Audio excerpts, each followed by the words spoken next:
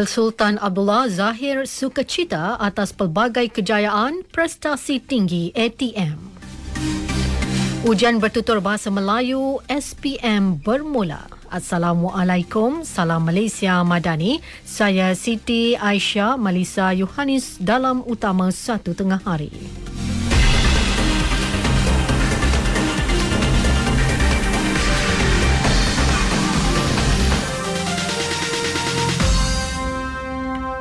Yang di-Pertuan Agong Al-Sultan Abdullah Riayatuddin Al-Mustafa Billah Shah menzahirkan rasa amat sukacita dengan pelbagai kejayaan dan prestasi tinggi yang dipamerkan Angkatan Tentera Malaysia ATM. Al-Sultan Abdullah bertitah sejak penubuhannya, ATM menunjukkan kesetiaan tidak berbelah bahagi kepada raja dan negara dengan warganya sentiasa gagah perkasa tanpa mengira masa, cuaca serta kesenangan peribadi untuk membelah samudra, merentasi ruang angkasa dan mengharungi hutan belantara sama ada dalam negara mahupun di persada antarabangsa.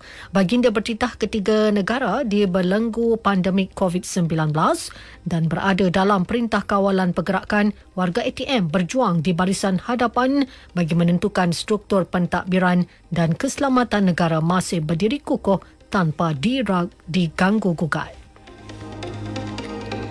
Dalam titahnya juga, Al-Sultan Abdullah mahu ATM diperkasa. Beberapa transformasi perlu dilaksana selain menjadikan pengukuhan pasukan sebagai agenda nasional. Aspirasi ke arah pembentukan sebuah Angkatan Tentera Malaysia masa hadapan yang kredibel dan berkeupayaan tinggi wajar dijadikan sebagai satu agenda nasional. Jajah dengan matlamat negara untuk membentuk sebuah angkatan masa hadapan yang berkeupayaan untuk melindungi kedaulatan negara dan pada masa yang sama dapat menangani cabaran geopolitik dunia yang begitu kompleks.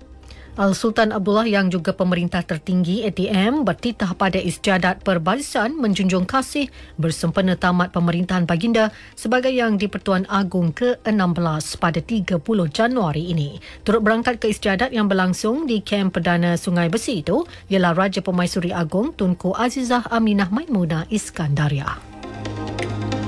Ketua Setiausaha Kementerian serta Ketua Jabatan diarah mengemukakan laporan bulanan mengenai kemajuan dan sumbangan penjawat awam dalam melaksanakan setiap projek kerajaan. Perdana Menteri Datuk Januari Ibrahim yang juga Menteri Keuangan berkata laporan berkenaan perlu dikemukakan kepada Ketua Setiausaha Negara sebelum dimaklumkan kepada beliau. Selalunya bila ketua-ketua jabatan KSU jumpa perbincangan saya dalam surat jawatankuasa kabinet yang turut dipungsikan oleh Tok Sri Fadilah, semuanya akan mencadangkan minta peruntukan, tambah projek yang memang dibolehkan. Tetapi ada kaedah baru kita nak perkenalkan. Mesti ada laporan bulanan. Apa yang dilakukan, apakah sumbangan saudara untuk melaksana dalam usaha melaksanakan projek itu. Dan ini laporan bulanan yang harus dihantar dikirim oleh KP dan KSU kepada KSN dan juga untuk makluman saya supaya ada pendekatan yang agak berbeza. Datuk Seri Anwar menyatakan perkara itu ketika berucap pada majlis perjumpaan bersama warga JPM di Putrajaya. Beliau juga menjelaskan mengenai pengwujudan Kementerian Digital. Ia dibentuk bertujuan menerajui usaha transformasi digital supaya negara tidak ketinggalan dan dapat bersaing pantas. Di samping memikirkan Malaysia tidak mampu bersaing dengan pantas mengikut tahap kelajuan yang dicapai oleh negara tanpa memberi fokus bidang digital. Bagaimanapun ujar beliau, dalam kegairahan memacu pertumbuhan ekonomi, digital meningkat mutu pendidikan dan kesihatan, soal nilai kemanusiaan, keadilan dan akhlak yang baik tidak harus ditinggalkan. Dalam ucapan sama, Perdana Menteri turut menyentuh mengenai pendidikan. Sektor itu tidak boleh lagi terikat dengan acuan lama. Sebaliknya, memerlukan anjakan paradigma. Pendidikan tidak boleh dengan acuan yang lama. Penguasaan bahasa harus lebih baik. Tetapi peningkatan penggunaan penguasaan bahasa Inggeris harus lebih keutamaan. Program digital harus dilakukan secara lebih drastik, agresif daripada yang dahulu. Kalau tidak, kita ketinggalan. Itu juga program-program lain di kementerian-kementerian lain, umpamanya digital. Saya bentuk kementerian khas kerana saya tidak fikir Malaysia boleh bersaing dengan pantas dengan tahap kelajuan yang dicapai oleh beberapa negara lain tanpa fokus dalam bidang digital. Datuk Seri Anwar Ibrahim. Ujian bertutur bahasa Melayu bagi peperiksaan sijil pelajaran Malaysia 2023 bermula hari ini hingga Khamis, melibatkan 395,870 calon berdaftar. Peperiksaan dilaksana di 3,340 pusat peperiksaan seluruh negara. Manakala ujian bertutur bahasa Inggeris akan diadakan pada 17 hingga 23 Januari. Diikuti ujian mendengar bahasa Melayu dan bahasa Inggeris 29 Januari. Seterusnya, peperiksaan bertulis bermula 30 Januari hingga 7 Mac.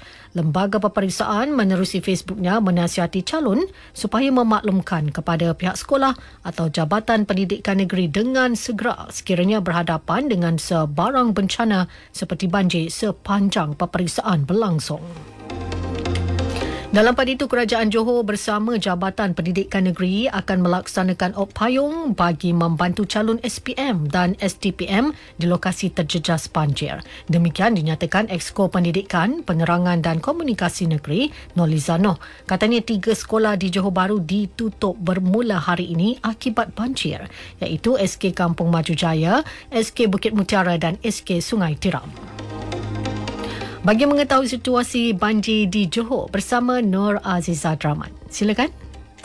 Assalamualaikum dan salam Malaysia Madani. Saya kini masih berada di Kota Tinggi meninjau keadaan banjir di sini.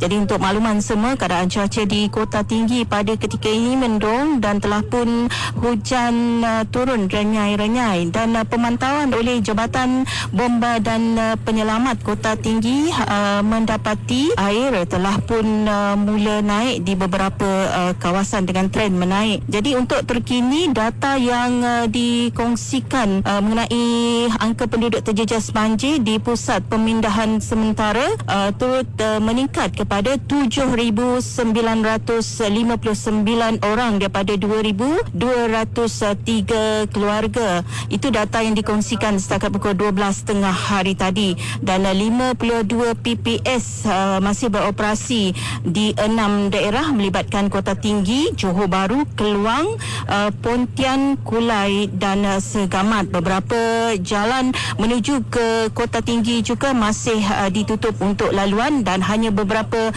jalan saja dibuka untuk dibenarkan kenderaan berat melaluinya. Okey, itu secara langsung dari saya di Kota Tinggi untuk laporan berita Radio Tengah hari ini. Baik, terima kasih Azizah.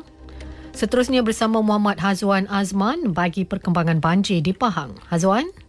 Baik, terima kasih Aisyah. Jumlah penduduk terjejas banjir di Pahang bertambah sedikit tengah hari ini berbanding pagi tadi. Sehingga 12 tengah hari tadi, seramai 1,155 orang penduduk terjejas banjir berlindung di 24 buah PPS berbanding 1,075 orang pada 8 pagi tadi. Menurut portal info bencana Jabatan Kebajikan Masyarakat, sebanyak 24 buah PPS di daerah Pekan, Rompin dan Maran telah dibuka sejak pagi tadi. Di Maran, seramai 485 orang telah berlindung di 10 PPS. Di Rompin pula telah menempatkan seramai 438 orang di 7 PPS. Sementara di daerah Pekan, seramai 232 orang telah ditempatkan di 7 PPS. Manakala laluan jalan Kuantan Segamat ditutup kepada semua jenis kenderaan berkuat kuasa sejak semalam. Menurut kenyataan yang dikeluarkan oleh Jabatan Kerja Raya JKR daerah Pekan, laluan itu ditutup ekoran berlaku kejadian jalan mendap di Seksyen 102 berhampiran kawasan peternakan burung unta. Laluan itu ditutup sehingga 28 Januari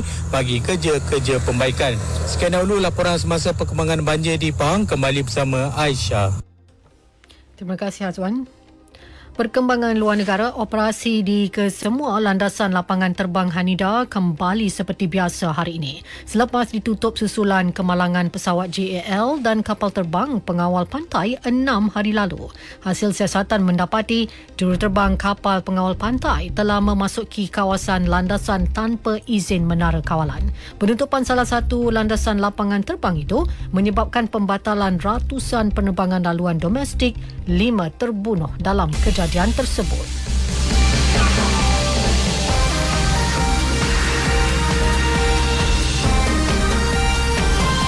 Disampaikan tajuk utama sekali lagi, Al-Sultan Abdullah Zahir sukacita atas pelbagai kejayaan prestasi tinggi ATM. Ujian bertutur bahasa Melayu SPM bermula. Sekian berita yang disunting oleh Muhammad Fadli Osman dari Pusat Berita RTM, dari sungai hingga segara, Palestin pasti merdeka. Assalamualaikum dan salam Malaysia Madani.